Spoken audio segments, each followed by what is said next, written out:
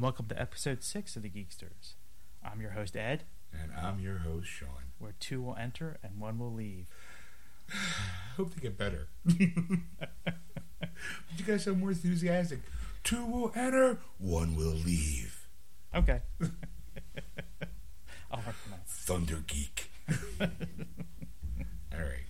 Today's episode is brought to you by Wawa Eggnog. I'm getting my nog on, bitches. Alright, so let's talk about DVDs since it is Tuesday. December 4th, and the new releases came out, and the big one was, of course, Dark Knight Rises. Yeah, it was. And of course, though, we said last week that the Broken Cow edition was supposed to come out, which it's not. Denied. Wow. I tried pre-ordering it, but Amazon said, oh, no release date at this time. So I made sure I emailed them the updates.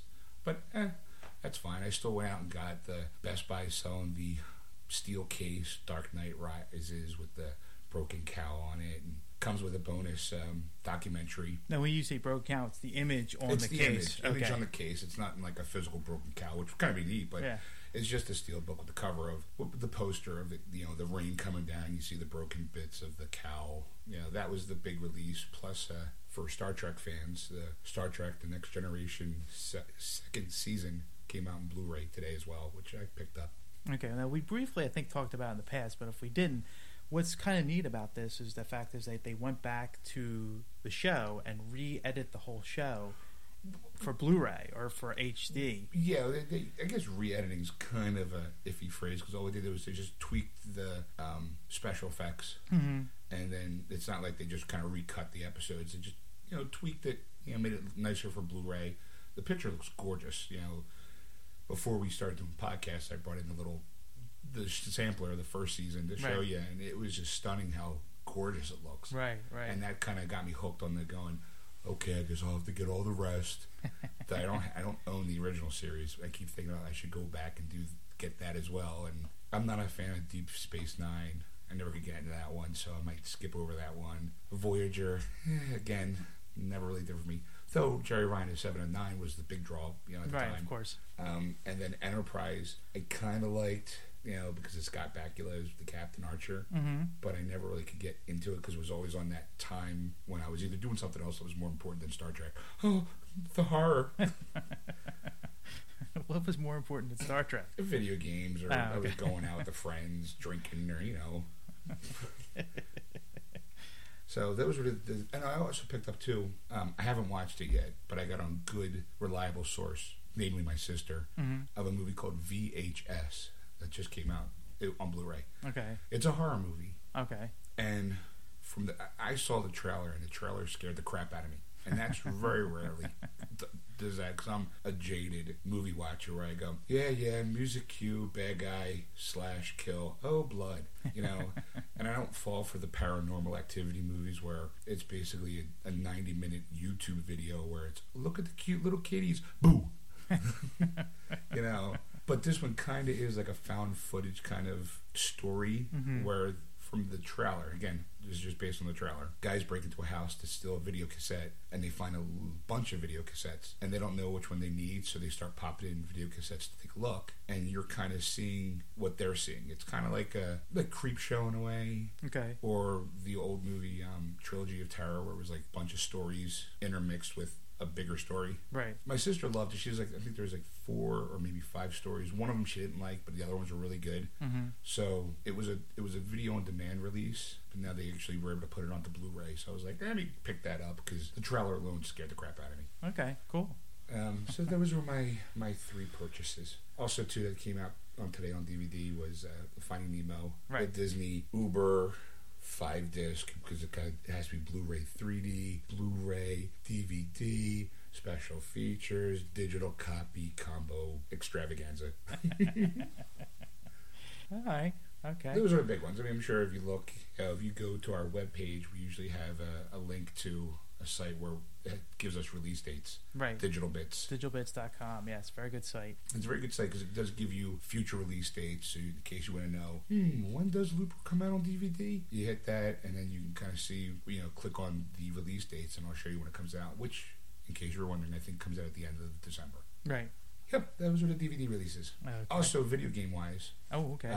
For people who are gamers. Far Cry 3 came out. The Mass Effect trilogy for the PlayStation 3 came out, which is basically Mass Effect 1, 2, and 3 on disc, for games. The thing is that the first Mass Effect was never done for PlayStation because it was a Microsoft-only release at the time. But they went back, polished up the graphics, to kind of... So now you can actually play each game individually rather than anybody who bought Mass Effect 2 kind of had like a digital comic where you had to make your decisions.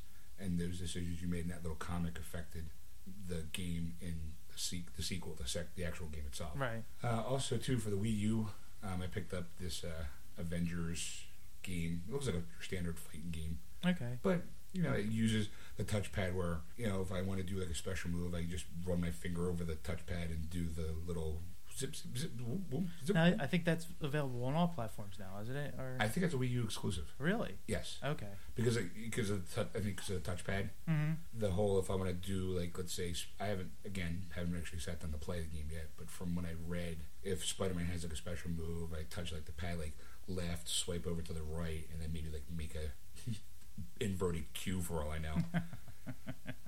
But the thing is, that kind of to me makes it a little easier than anybody who's ever played Mortal Kombat on any platform, where it's like to do a fatality, it's left, right, up, down, X, Z, P, Q, spin around in a circle, stand on one foot. Yeah, to hear fatality. We'll see how that goes. Maybe I'll do an update next week. Okay. So, and there's no, go to TV news, no Catfish update because Sean was lazy and didn't watch the episode yet. Boo. So we'll have to do a double next week. Yep. Okay. A double shot of Catfish. Woo-hoo. So sorry to all you Catfish fans out there that wanted to hear our take on it. All threes. That's good. What else you got? What else I got? Well, speaking of video games, let's explore that a little bit more in terms of last week you picked up a few titles as well, right? Like, no? Yes, I did. It's just been a while, so it's been a week. I kind of, after I buy it, as soon as the day's over, I kind of forget it. Well, let's go with what. Like, you've been playing a lot of games the last couple weeks. A lot of games. So what was your top picks of the week, I guess? Well, always been an Assassin's Creed fan, even from the first game, But Assassin's Creed 3, I love it. I mean, there's some weak parts. It's not a lot of assassinating, but it's a lot of, climbing trees and then jumping on somebody and slit their throat, which is always fun. For the people that are interested in Assassin's Creed, I did just see in stores Assassin's Creed 2, Assassin's Creed Brotherhood, and Assassin's Creed Revelations, which were kind of like they call the Ezio's trilogy. Right. Which, if anybody who plays the game, you actually play this character. They actually put it into one big package. Okay. So you can actually get 3 games for the price of 1 now at that point. Okay, good. At that point. So I would highly recommend getting that if you've never played an Assassin's Creed. You can forget the first game because the first game was kind of repetitive and it wasn't... You can tell it was like a starting point from something. Right. But Assassin's Creed 2, Assassin's Creed Brotherhood, and Assassin's Creed Revelations is really just 3 really good games. Okay. I would say Ezio is my favorite character out of the 3 that I've played because in this one you're a Native American Indian, Connor, and it's like, all right, he's kind of badass, but he plays a Native American Indian, so during the Revolutionary Wars, you can kind of see where this is going. Okay. How good are we with American history? Pretty good. I mean, how accurate do you think the game is? Well, that's the beauty of Assassin's Creed series is they actually do take historical fact and weave a story through factual evidence kind of thing. So, not only do you play a game, but you also get a little bit of history involved. Like, you do kind of interact with George Washington for a little bit. You help Samuel Adams with a couple missions. Make a beer? No, but you do participate in the Boston Tea Party. Okay. So one of your missions is to dump tea off the thing while trying to defend a couple guys. When during the game you come across basically historical landmarks, and you can go into almost like an encyclopedia file. Okay. To actually read up on these people, the historical features of the people and the places that are in the game. Oh, okay. So So you get your history lesson playing a video game. Really, and they did that. Have done that with all from the second on forward. Oh, okay. Like the Ezio was basically during the Renaissance period in Italy. So you're seeing all this great landscape, all like Leonardo da Vinci is in it. Mm-hmm. So you get like a little history about him. So it does kind of have like this historical feel to it. I guess maybe I'm more of a romantic because I like the Renaissance time more than I like the Revolutionary War time for some reason. Okay. I mean, the places are nice. New York and Boston. You did visit Philly, which is, a hometown. Since it's our hometown, I always go, Philly represent, yo. It's a fun game, just fun in general. Okay. I'm always, and they've pretty good with keeping their promise of putting a new game out every year. So this time next year, you'll hear me talking about whatever Assassin's Creed 4 is. Well, it might be something else like Assassin's Creed 2. It came Assassin's Creed Brotherhood because it dealt with the same person. Right. So they might have like a subcategory, like it might be Assassin's Creed Revolutionary War. Who knows?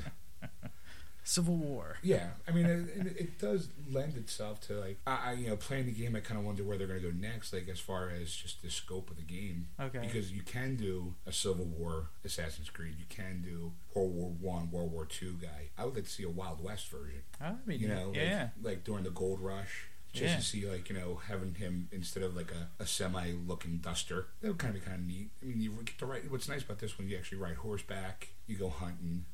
So it gives you those. It can give you those opportunities for the next game. In a way, if you did the Wild West. Sure. I mean, I can also see him going. Like right now, you're dealing with a modern character who's being flashed back into the past. Mm-hmm. But I can see them taking a giant leap and being like going to like let's say 100 years from now and have a character to do more modern stories. Like today's like the Germany during the breaking of the wall. Okay. Well, you just mentioned that it's somebody in the present that goes into the back of the past type of thing. Could you explain that more a little bit in terms for the audience that doesn't play Assassin's Creed and maybe give them an understanding of it? Sure. The idea is that the key to our history isn't through our history books; it's through our blood. Mm-hmm. That whoever your relatives were, your ancestors, all their memories and all their experiences still live within us, and they're tapped through this thing called the animus, which basically hits a part of your brain and part of your body that opens up those memories. Mm-hmm. That's through the bloodline. Okay. So even though like your main character is Desmond, but he's strapped to a machine reliving the memories of Connor. Okay. So and before Connor, it was his relative Ezio. So Connor's a direct. So the guy in the present is the main focus of all the characters. Yes. Going way back into almost the beginning, or could you say the beginning? Yeah, almost at the beginning, because the whole thing, another plot they kind of threw in, which was kind of funky, was that they're after these pieces called the basically the apple of the first civilization. Theory is that we weren't the first people on Earth. There was another society before us. Okay. And that they left these things because of some world catastrophe. Okay. And the assassins are there to protect it, while the Templars, who are always play a bad guy throughout history, mm-hmm. are trying to use those pieces for their own gains to try to manipulate who's in power, how money's distributed. You're basically, your basic power corrupts, and the assassins try to prevent that from happening. Okay. But so you kind of play through the main character through his memories. That's kind of like for Assassin's Creed 3, the main plot is they're using 12/21/12, which was supposed to be the end of the Mayan calendar, supposed to be the end of all existence. Right. My job as Desmond is to try to find this piece to help save from a catastrophe that's going to happen on that date. Okay. Which is supposed to be the end of the world. Right. Kind of thing. But you don't know where that piece is, and you have to go back into the past to find out where that piece is, to be able to discover it where it's buried in the future or in your present time. Okay, that's kind of where I'm at. Like I haven't finished the game yet, so I'm kind of in that position because like as soon as I get into like Assassin's Creed 3 mode, I picked up Hitman Absolution, and I'm like, oh, let's play Hitman. Oh yay!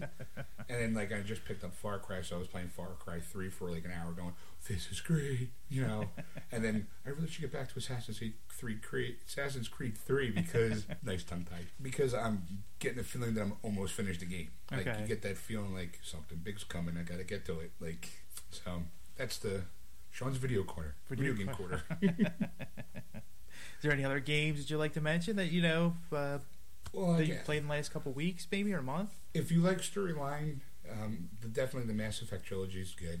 Okay. I mean, it's a very best way to describe it would be like a Gears of War role-playing game. Okay. You know, like a Dungeons and Dragons, except you have a gun, shields, and rifles, and armor, and it's a big space adventure. But but what's good about the game, which I've always loved from day one, and BioWare, who's the creator of the game, has always done this beautifully, is your actions that you do in Game 1 directly affect things that happen in Game 2.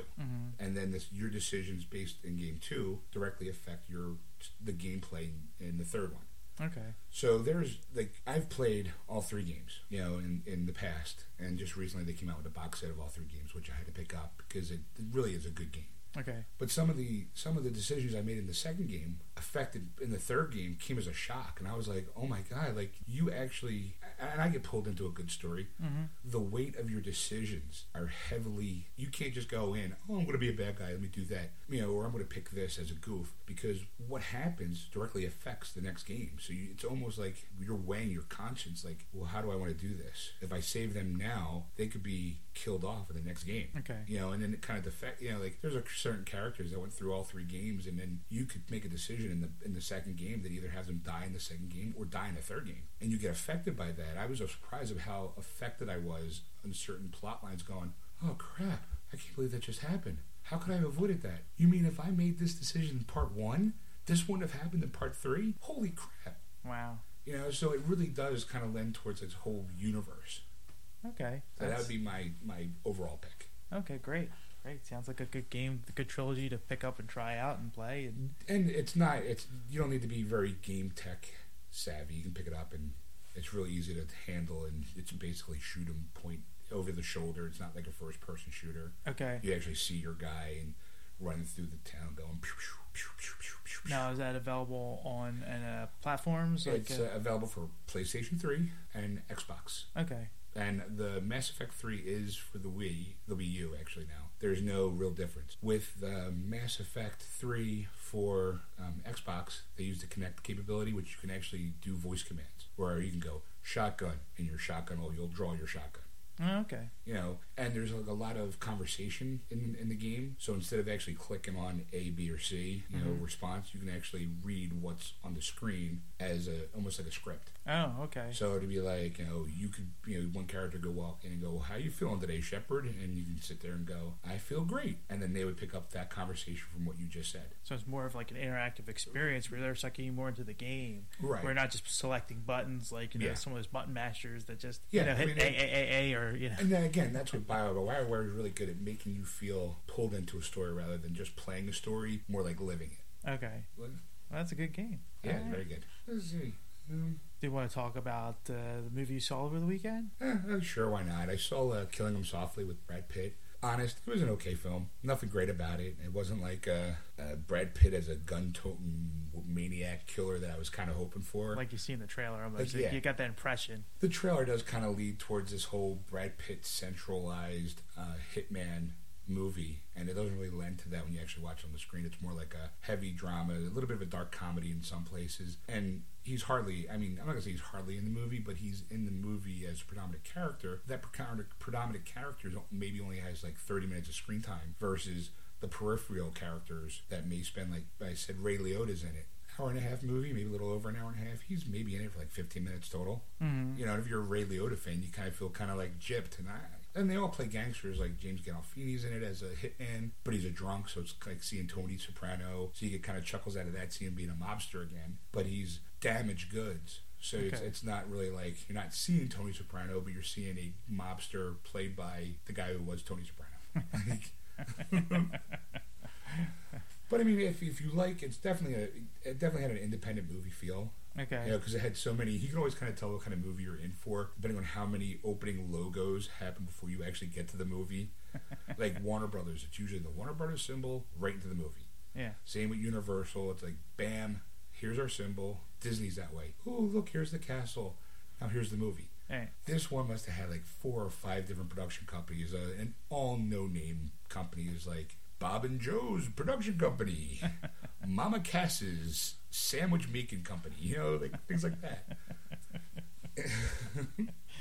So it did feel like it was definitely an independent film. It's like a sleeper, which I think that, you know, it's going to be, I think, already tanked in the theaters. Really? Yeah, I mean, it didn't do anything because it really wasn't. It wasn't advertised, I think, correctly, because we've talked about this about John Carter. Right. We saw a poster for it, my father and I, because we do Sunday movies. We saw a poster for it, like almost like the middle of the summer, and we're like, "Ooh, Brad Pitt in a gangster movie. It should be pretty good." Right. But it wasn't until like the middle of November before I saw the first commercial for it for a movie that was going to come out at the end of October, and it was like, "Okay, all right, let's go see it." Yeah, that was it. That was the movie of the week. All right, so I mentioned the Star Trek Next Generation Season 2 coming out on Blu-ray. Yes. Out of the whole history of Star Trek, we're talking about from the Spock, I need your help era to the Engage era through the other incarnations. Right. In history. And the only reason I have to say that because I can't do any other impersonations. Where do you kind of feel like it was the best? I would have to say the Next Generation, because that's the one I watched when I was a kid with my family. So I always remember every week sitting down in front of the TV, because back then not everybody had a TV in their own room, room kind of thing, and everybody sat down together as a family. And I remember just watching it, even with my dad and my mom, kind of thing. And I don't know if my mom was watching it, but I know my dad was, and my brothers were, and my sister. And it was just one of those things you just sat back and watched, kind of thing. It was just amazing, because the technology at the time was so futuristic, or you thought it was so futuristic. As a kid, you're like, wow, like this is just like totally new. Did you watch the original series at all? Yes, I did watch the original series, when it was on cable or, repeats in different channels. Okay, hold on for a second. Let's back up here, because you mentioned the word cable. To me, watching Star Trek, the original series, it was on, there was no cable at the time. Okay, well, maybe I'm thinking probably differently than you were. Probably, because I remember watching it during lunchtime. I went to an elementary school and my elementary school was right across the street from my grandmother. Mm-hmm. And during lunch, I would come home for lunch. I would go there for lunch. Right. So turn the TV on while I'm eating, lunch. Yeah, it was probably on like a 29 or 17 or something like that. Basically kind of our secondary stations here. Which now is the Fox or UPN 57. At least for our local channel is for your area. Mm-hmm. For us, it's Fox 29 and UPN 57. It was for back then. It wasn't even Fox. It was like WOG something. Right. Where you used to get the classic. Kirk, that the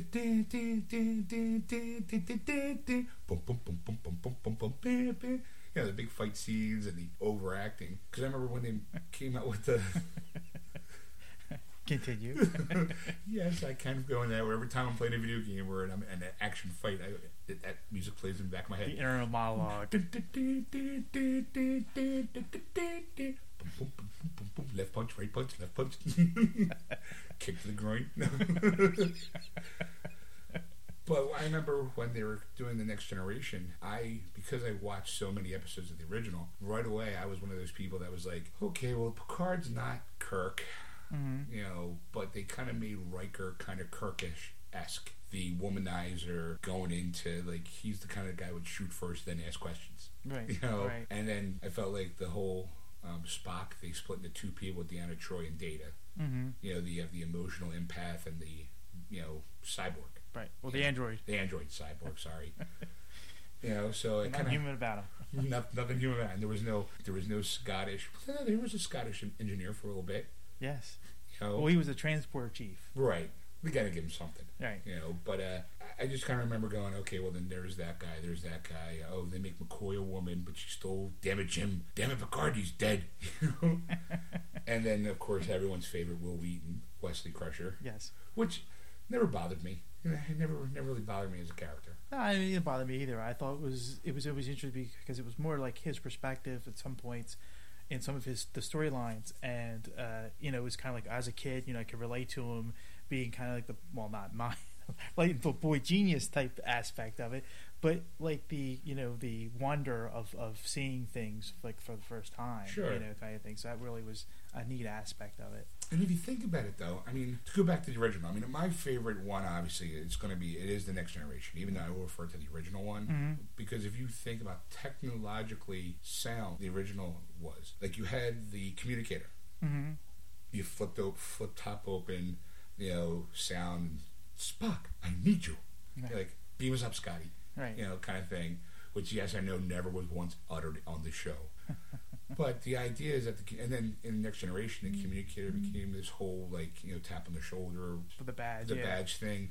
But if you think about telephones, like the iPod or the iPhone, or even the flip-up Razor phones, those were all like communicators. If you think about it, even now with Bluetooth technology, you pretty much just tap your ear and you're on the phone. Right. No, then if you think about it, just put it on your shoulder, in your chest, and hit that, and you're connected. Right. So in a way, Star Trek kind of led the path to some of the modern technology we have today.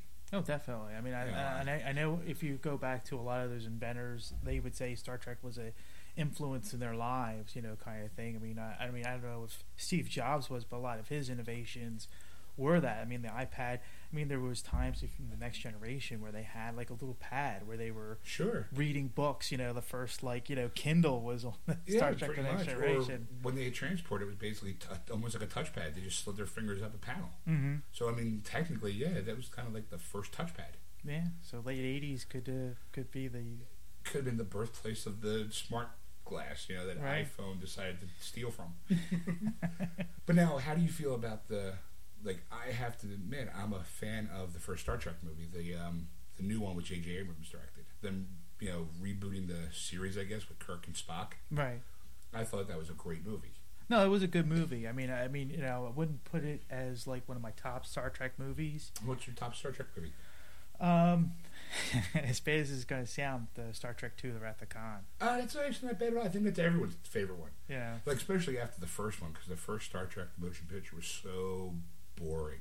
Well, bizarre, because IFC's now running Star Trek movies on their channel. So if you happen to catch it, actually, I don't know, it might be off the air now. But I know a couple of movies are on today. Would it be topical? Yeah. Should have done this a month ago. Anyway, but they were running a show, so I actually watched all the movies again just to kind of catch up. And every time a Star Trek movie's on, I'll watch it. I'm the same way. When I saw the first one, I'm like, wow, like that's the most bizarre movie ever. How did you figure bizarre? Because it was when they were going into finding out what V'ger was in the movie, and spoiler, it was Voyager 1, wasn't it? Yeah. No, it's Voyager 7. Voyager 7, sorry. And when Spock had to go out there because he wanted to go in, and he put the jetpack on, and that whole weird scene, it was like almost to me like a drug scene you would see in a cop movie. Right. It was like kind of bizarre. So stuff like that, those aspects made the movie a little bit, to me, bizarre, kind of thing. It didn't fit with the rest of the show, the original Star Trek show. I remember watching that kind of thing. Some of the aspects were similar. Okay, I'm going to blame this, and people are probably going to hate me for this. I blame Gene Roddenberry. Really? Yeah, because if you watch any documentaries on the first movie, he, I think, wrote the story or didn't direct it, but he was very highly influential in making that movie. Okay. So, to him, it was all about man expanding itself and becoming better than what they are. Mm-hmm. So it was very, not technical sound, but it was very like emotional attachment. Like Voyager 7 was a probe that we sent back in time to figure, not time, but sent back in during the movie was 1979, I think. Yes, it was. During the time when the show was on air versus when the movie was at, we sent out a Voyager 7 to collect information on the universe. Right. That was kind of before the Hubble, telescope and all that kind of stuff. Mm-hmm. And it was just sent out to try to gather as much information as possible. And then apparently at some point in the movie, you find out it hits upon a planet that helps rebuild and sends it back to its like creator. Almost kind of like, we want you to find God in a way. So it was very like highbrow kind of science fact versus science fiction. Mm-hmm. And I think that everybody kind of walked out, because there's an extended version of that too. Really? Yeah, it's like they trimmed a lot of the beauty shots of the Enterprise, but it was like, I just remember walking out, because I was a kid, I was 9 years old, seeing it going, I didn't get any of that. Like there was no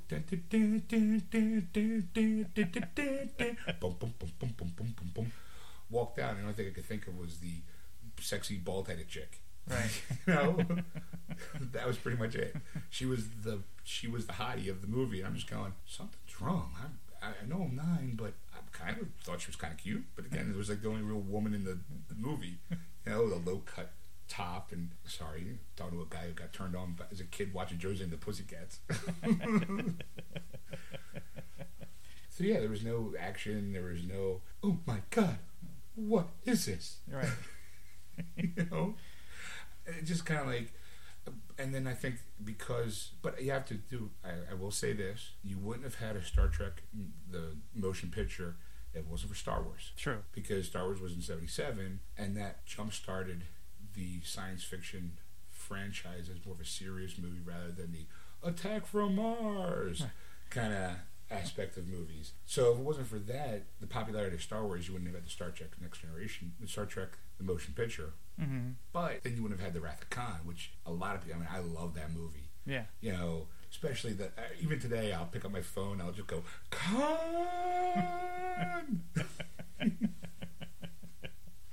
Exactly. You know, and then of course, you know, like, and then they did the third one, the fourth one. The fourth one I heard people like too. That's when they go back in Wales. There'll be whales here. You know, nuclear vessels. Nuclear vessels. And I, you know, like if you had to sit down to somebody who's never seen a Star Trek movie or a show, mm-hmm. how would you introduce them? Like, would you say watch this movie, watch this show, or how would you introduce them into Star Trek? Oh, that's a good question.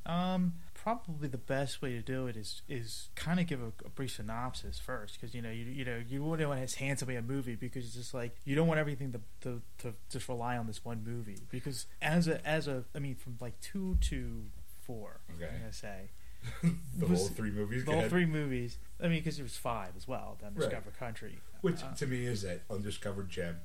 Just every time that's on, it's William Shatner directed it, and people say it's the worst of the series, but I don't know. I found it very funny. Like it focuses more on the 3 of them being friends for all those years, which I think is the main focus of the what made the show so popular. Mm-hmm. But to me, every time it's on, I gotta watch. Because it's Kirk doing his acting. I need to know. But getting back to what I was trying to say was sidetracked my Kirk. Is the fact is that like that really kind of streamed through the 2 to 4 was really one of those. It was kind of like episodes, watching 3 long episodes basically, and you felt that like it continues on. Like here's the next episode. I mean, especially from going from 3 to 4 because they had to bring Spock back. Well, first actually Spock dies in 2, spoiler. And then, they have to bring him back to life in 3. And then, of course, as they're going back to basically get court-martialed because they weren't supposed to go back to where they were, Spock's body was. Kirk being the rebel that he is, said, screw you, Federation, I'm getting my buddy. Right. So it was those 3 movies to me are the most enjoyable of the whole series. Like, why hand those people those 3 movies? No. I think because it's just like, they are dated, even though they were made around the same time the Next Generation was out on TV. Sure. Kind of thing. I'd probably say, here's Star Trek.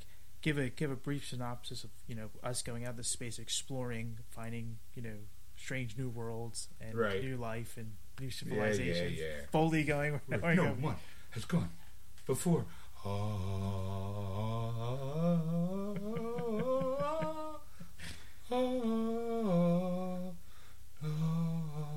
Sorry. So, like, you'd have to break it up because it's like, okay, first they had the original series in the 60s, which was very good in terms of their own right in, the beginning. But, like, people today would be like, well, it's such an old show, it doesn't really hold up in terms of technology of today. Sure. Where Star Trek Next Generation still kind of holds up. I mean, I gotta say, watching season 1 of the Blu-ray, mm-hmm. it did make me kind of appreciate the show more, because I was a fan of the show, but I didn't watch it religiously every week. So there was a couple episodes I'm watching the first season, go, I don't remember that. Like, I remember the key points of like introduction of Q, the introduction of Lore, which was Data's brother, mm-hmm. and then they introduced the Borg, I think, in season 2. Just that kind of like, there was a couple episodes I'm going, I don't remember that episode. It was actually pretty good. Like, mm-hmm. where was I that night? Like, that's right, I was out actually in the real world with friends. I gotta be honest, I would probably have to go with the J.J. Abrams. If you want to get introduced into Star Trek, watch the J.J. Abrams one. To me, like, J.J. Abrams pulled off what could be the greatest magic trick of all time. Because people who love Star Trek are so into the star dates, the continuity, the time periods and stuff like this. And what J.J. Abrams did in that movie kind of went, okay, I understand that if any changes that I make that I want to do differently has to be explained to the legion of fans before, so they can enjoy the movie. Right. Because you don't want that guy going, prime example, it's a spoiler. Kirk's birth, his parents, his father dies in the J.J. Abrams version. Right. In the original show, never happened. His father, he grew up, father, mother, that whole bit. But the beauty what J.J. Abrams did with the whole, time kind of manipulation of time, said, okay, you know what? You can still have all that Star Trek history, and that's still valid because we're doing an alternate universe story. That this did not have, that the Star Trek you know and love happened on a completely different dimensional plane. Okay. So that a person go, like, one of the big things in the original Star Trek was the old evil version. Like, if you knew Kirk was bad because he had a mascara on his eyes, like, or Spock had the goatee when he was bad Spock. Right. So you knew that there was alternate dimensions. Right. Like mirrored worlds or whatnot. So what he did with this plot line was able to kind of create a whole new universe using the Star Trek characters and make it plausible enough that a person go, well, what about this and what about that? That still all happened, but it happened in that in that dimension. This is now in the J.J. Abrams dimension. Right. And you kind of go, holy mackerel, damn you! Like, oh. Because I knew there were some Star Trek people, just, fans that are obsessed with the series, just kind of sitting there, arms crossed, going, I don't want to like it. James Tiberian Kirk, no, that didn't happen. You're right, it didn't happen there. Right. But it happened here. And you can't dispute that because they've already known with the whole Guardian, like the alternate dimensions, the different timelines, it's plausible. Right. And they just kind of go, you got us. Well, I think the J.J. Abrams version is a good end cap for the whole thing. I mean, of course, they're making another one, and I'm looking forward to seeing it. Oh, I can't wait to see it. I'm on froth at the mouth. But I mean, like, if you were introducing somebody for the first time, like you were asking. See, the reason why I say that's a good movie to start off with, because it introduces you to all the characters. And then hand them the original series. Okay. So they're familiar with Kirk, Spock.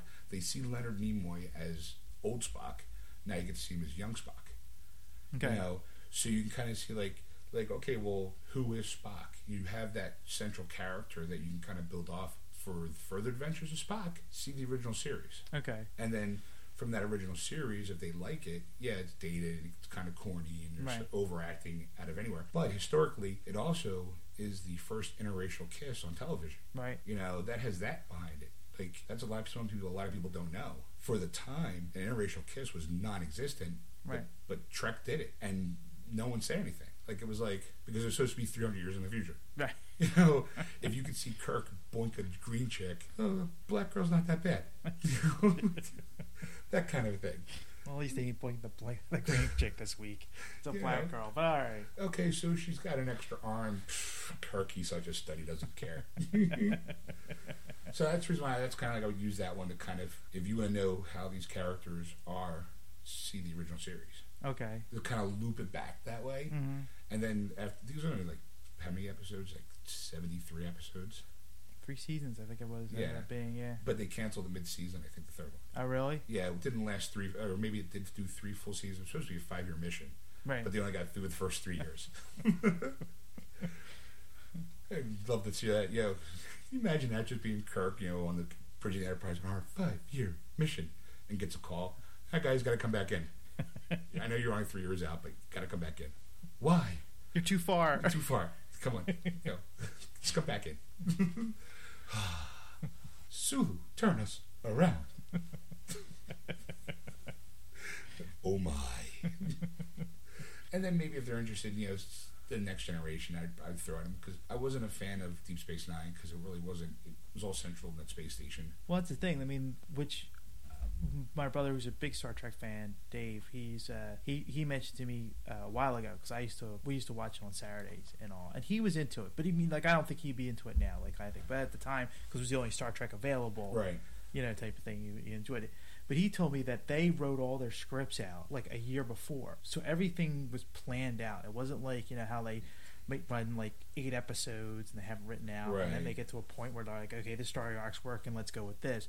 They wrote the whole season out basically, and they just acted it all out based on what was written out. Granted, I think probably some rewrites were made through the year because of some things not working, or couldn't get a prop or some kind of special effect. You know, I mean, would I watch Deep Space Nine over and over again? No. You know, kind of thing. It's at least once kind of thing. I mean, it's one of those. It's not as exciting as Star Trek or Star Trek: Next Generation because it all centers on the space station, right? It's like, oh, if Deep Space Nine was your corner bar, and it's like Cheers, except not as funny. You know, I laughed. I mean, for Cheers, I love Cheers. But I'm just talking about like Deep Space Nine. Was like Deep Space Nine. Oh, I call it Deep Fried Nine for some reason. It always just seemed to kind of like, we need a Star Trek in a bar. That's it. That'll work. We'll make it a giant space station. All the wacky adventures on a space station. Okay, sure, why not? Voyager, I thought was a nice concept. Them getting lost in space. Yeah, got pushed all the way in the Delta Quadrant, and they're basically it was lost in space.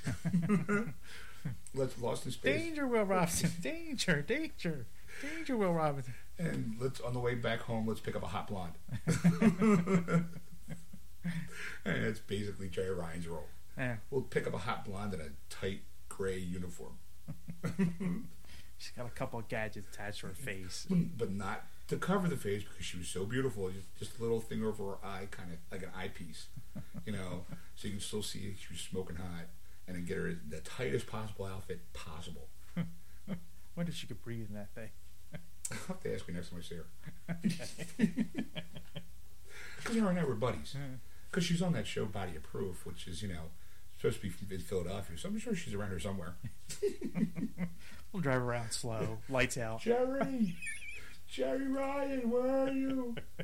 Jerry Ryan, hello, 7 of 9, peekaboo. I don't see you. Resistance is futile. Come out wherever you are. Enterprise, which I really wanted to like, but I think they came into little problems because it's supposed to predate the original series, the whole thing, and yet they're dealing with contraptions that are probably a little too modern. It was too modern looking, right, or too futuristic looking to kind of balance out if you're supposed to be before Enterprise, you know, the Star Trek, right.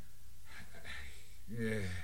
So I think that's when they switched up the whole like Time Wars kind of thing, where they were jumping from one time to another, or one alternate dimension to another, to try to keep it fresh, hoping that the time travel episodes always seem to work. Well, let's make a whole season about that. Until finally someone went, yeah, okay, I'm tired enough of the time travel. Yeah, we get it. Loop around the sun, you're back in time. You know.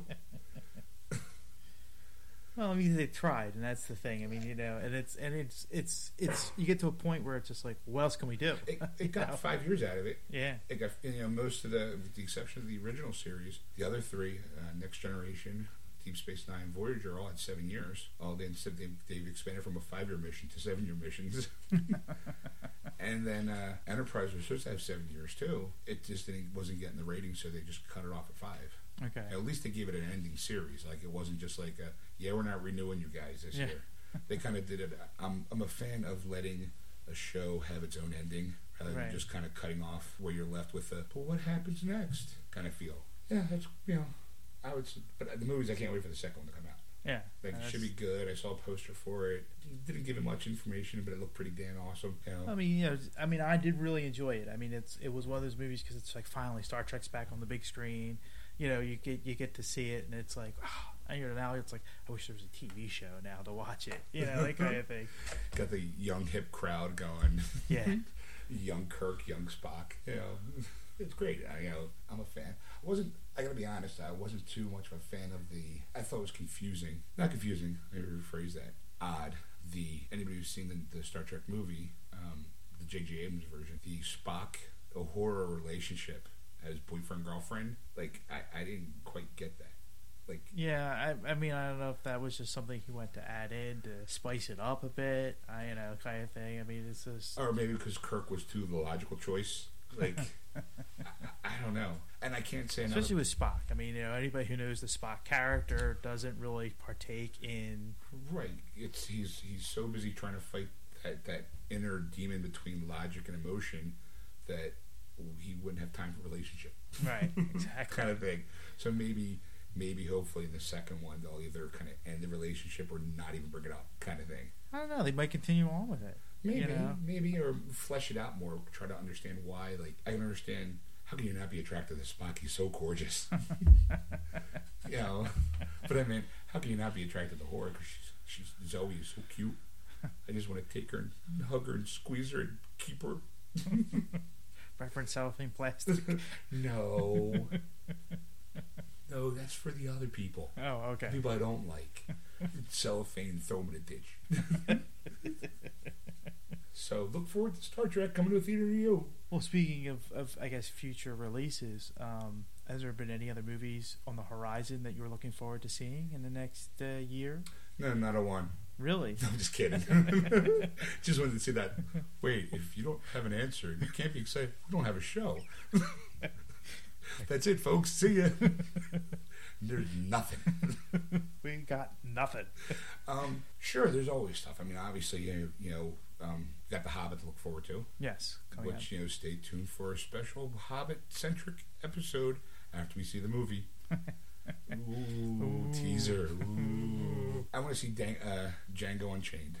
That looks good. I'm always a Quentin Tarantino fan, so anything that he does, I'm a fan of. Jamie Foxx, I've had my issues with Jamie Foxx in the past.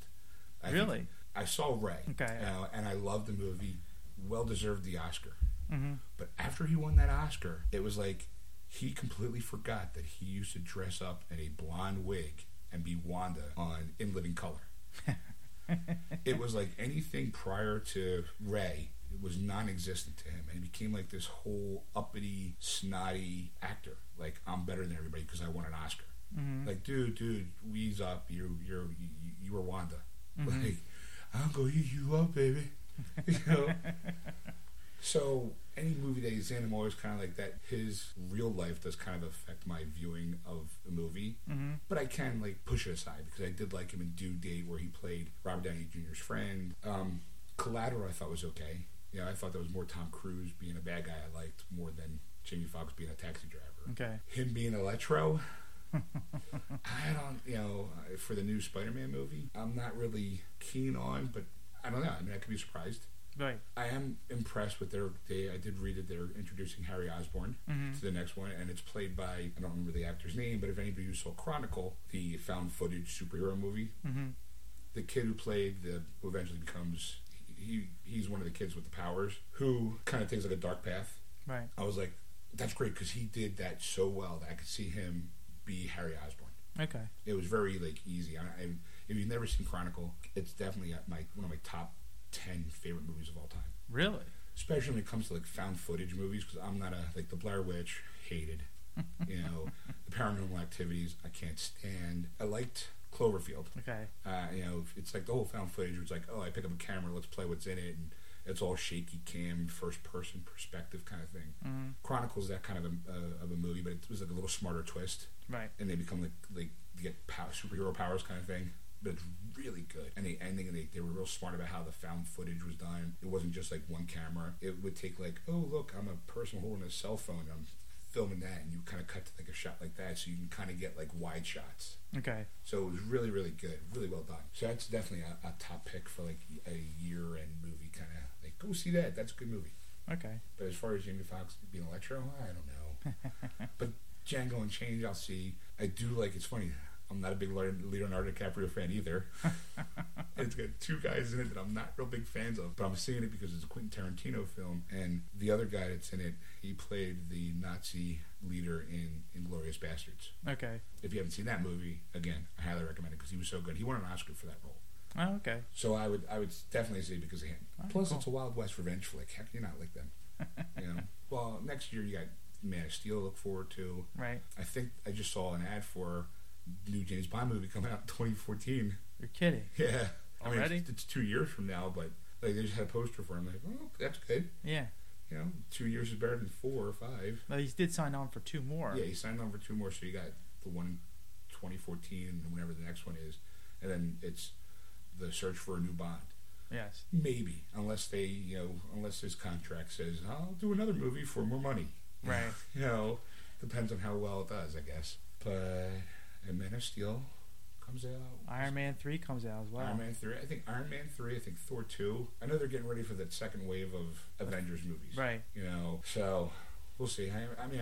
The trailer for Iron Man 3 makes it look really badass. Yeah. Really badass. I can't wait. Yeah, it's going to be an exciting film. Of course, then, 2000, you want to talk like future date. I'm interested in seeing how that new Star Wars movie is going to turn out. If they can find a director. I don't know if they've, as of today's date, December 4th? Yeah. I don't know if they've found a director for it yet. No.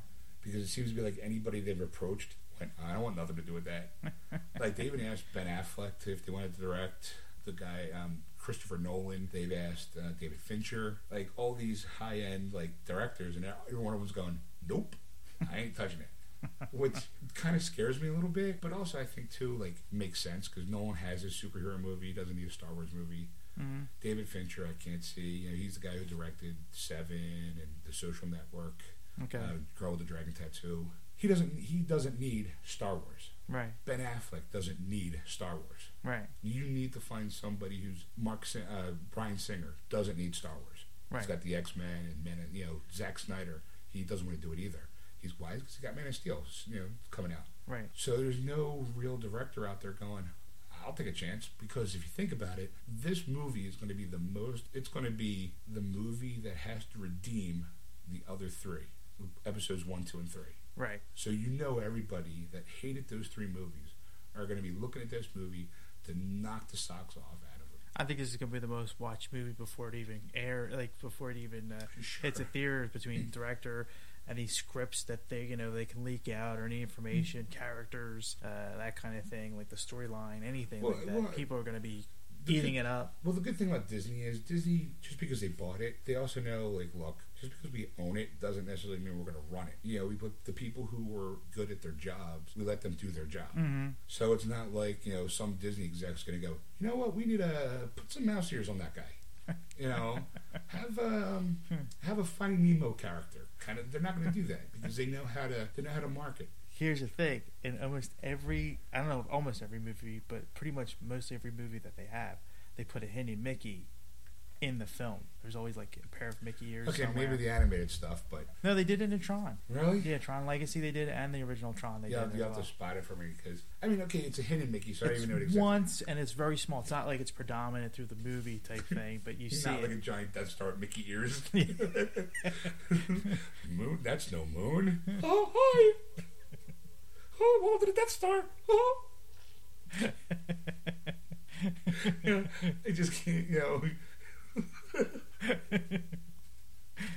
Just that's not going to happen. Or you see the Death Star move in, and there's 2 moons. Right? It passes in between. It looks like giant, like the bat symbol, like Mickey ears. Yep. Or it's an empire of laughter, an empire of. It's why do we hear "It's a Small World" playing a music version of the Death Star? Was that Tinkerbell? Ding, ding, ding, ding. The hell's that? Tink 5, sign it in. Tink 7, sign it in. Yeah, I just can't see that happening. Yeah. Ooh. Pluto. It's not a planet anymore. Don't get me started on that. Yeah. Very disappointed on the whole Pluto being demoted from a planet. Bastards. All my education went down the tubes. My whole childhood, all my science facts from my childhood are now pointless. Irrelevant. They're just non-existent. 9 planets? No. 8 planets. And junk. But Pluto, not a planet. But I have a Pluto doll, not a dog. So, all right, well, that'll wrap us up for this edition of... But this will round up another episode of Geeksters. I'm your host, Sean. I'm your host, Ed. And as always, tune in next week for a new episode. And as always, hit our Facebook page, Geeksters, or our website, which is wordswithgeeks.com. You can email Ed and I at that site. It's Sean at wordswithgeeks.com or Ed at wordswithgeeks.com.